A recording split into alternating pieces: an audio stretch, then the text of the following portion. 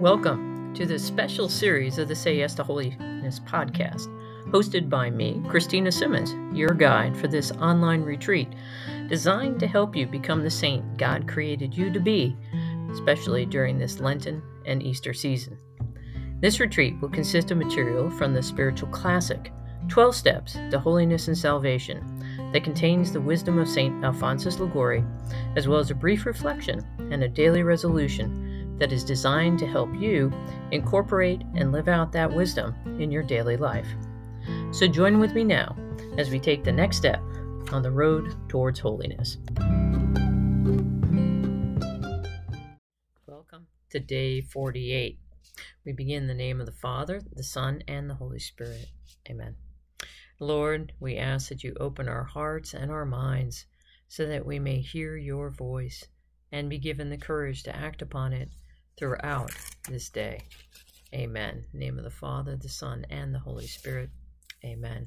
So today we are in the midst of the Easter octave, and we also are finishing our chapter 7 on obedience. And St. Alphonsus has us reflecting upon observance of the rule. So I will begin.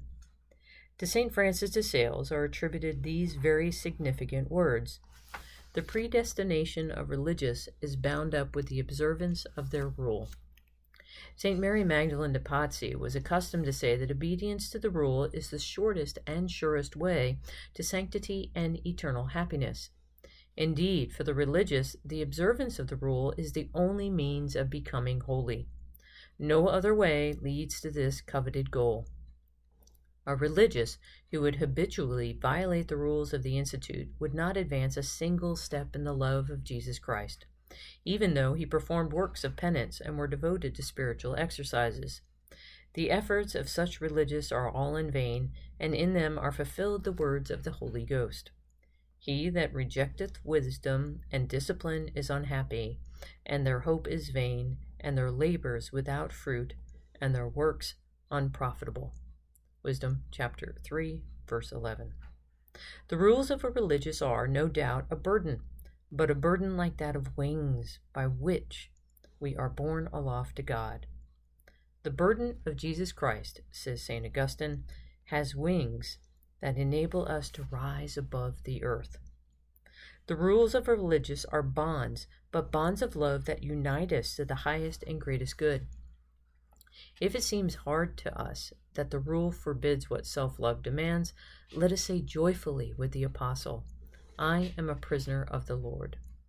But I rejoice in my bonds because they unite me more closely to my God and secure for me an eternal crown. It may be that you can do nothing great for the Lord. You are unable to perform severe penances or to spend much time at prayer. You can at least be exact in the observance of the rule, and this alone is sufficient in a short time to further your progress in perfection. St. Bonaventure says, the best way to strive after perfection is to observe everything that is prescribed. The measure of our generosity in this regard will be the measure of God's bounty towards us.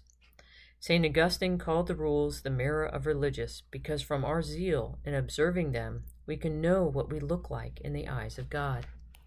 It is better, says a learned author, to be a finger united to the body than an eye separated from it. An apparently good work, but one not in accordance with the rule, is not acceptable to God, and is only an obstacle to our striving after perfection. In the eyes of the world, many of the rules of religious life are insignificant trifles, but they are not so when considered in the light of faith. When Michelangelo was asked why he paid so much attention to trifles, he said, trifles go to make up perfection, and perfection is no trifle. St. Giles once said, by a little negligence we may lose a great grace. In order to observe the rules perfectly, says St. Ignatius, love must be our motive, not fear. In other words, we must observe our rules not merely to avoid the reproofs of our superiors or to be praised by others, but simply and solely for the love of Jesus Christ. To be perfect, says Father Pavone of the Society of Jesus, obedience must walk on both feet. By this he meant that perfect obedience includes both the will and the intellect. St. Mary Magdalene de Pazzi expressed a similar sentiment when she said, "Perfect obedience requires a soul without a will, and a will without a judgment." One day, St. Ignatius remarked that if the Pope were to command him to make a voyage on the high sea in a little boat without rudder or sail, he would blindly obey. When someone objected that it would be very imprudent to put himself in such danger of death, the saint replied, "Prudence is required of superiors. The prudence of subjects must consist in obeying without prudence." The great Saint Bernard said, "If, instead of obeying blindly, we wish to know why the superior has ordered this or that, we show that our obedience is very imperfect." It was in this way that the devil tempted Eve and brought about her fall. "Why," said he, "has God forbidden you to eat of all the trees in the garden?" Eve would not have fallen into sin had she answered, "It is not for us to inquire into the reason of this prohibition. We have only to obey." But unfortunately, she began to wonder why it was that such a command had been given, and replied, "Lest perhaps we should die." From that one word, perhaps, the devil perceived that she had begun to waver, and at once he said, "Do not fear, you will not die." And Eve fell, and misfortune came upon the whole human race. Thus ends our section on the rule, observance of the rule, and also our chapter on obedience. Now, many of you might be thinking, okay, I don't have a rule. I'm not a religious, I'm not a Benedictine, I'm not a Franciscan, I'm not Dominican, etc., etc. Well, there are many who actually do take on those rules for themselves, and they become secular, like Franciscans, like my husband. Or, like for myself, observing the rule of the apostles of interior life. What I want to tell you is that each and every one of us needs to follow a rule, a plan of life. There are particular components that make up this rule that we have to be attentive to in order to be faithful and to continue to be able to grow in holiness.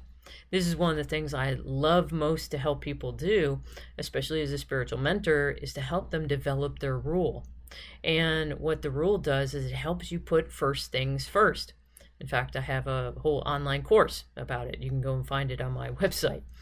But the fact is that when we put first things first, when we develop this plan of life and then we adhere to it, not in such a way that once it's put into place, it never is, adjusted or in the wake of life, especially for us as lay people, or most of us as lay people.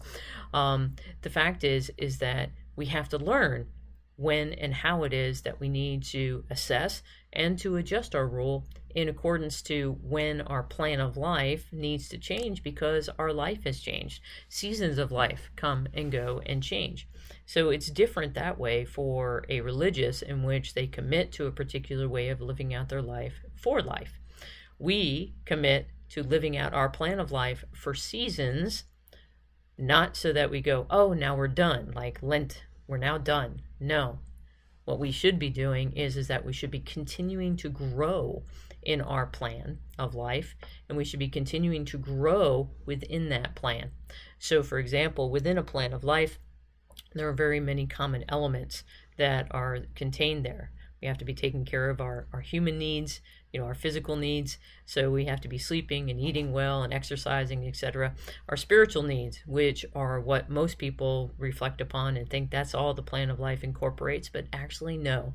The spiritual needs, which incorporates our prayer time, our spiritual reading, for example, all these different things that we need to be attentive to grow in holiness. But then also we need to be attentive to our relationships. We need to be attentive to ensuring that we have beauty in our life, that we have a purpose, a mission that we are pursuing in our work, and that we're pursuing that achievement. All of us have things that we love to do, hobbies, those interests. We need to be pursuing those. And all of this, all together, that intellectual stimulation is what comprises our plan of life. So it's one of those of when we live it well, then we are living life abundantly. We're living the Easter life. And that's why, again, it's so appropriate that this is a Lent and Easter retreat.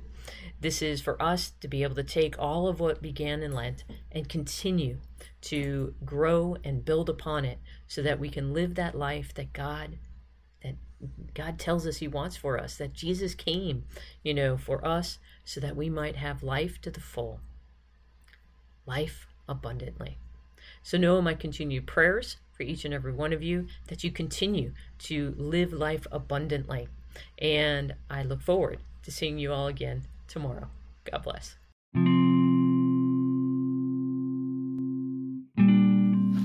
Thanks for listening to this episode of this special series of the Say Yes to Holiness podcast. I hope you enjoyed it. If you think others may benefit from listening, please be sure to share the podcast with others. Until next time, know my continued prayers that you be given whatever graces you need to do whatever it takes on the journey towards holiness, so that together we can tell the Master of Death, not today.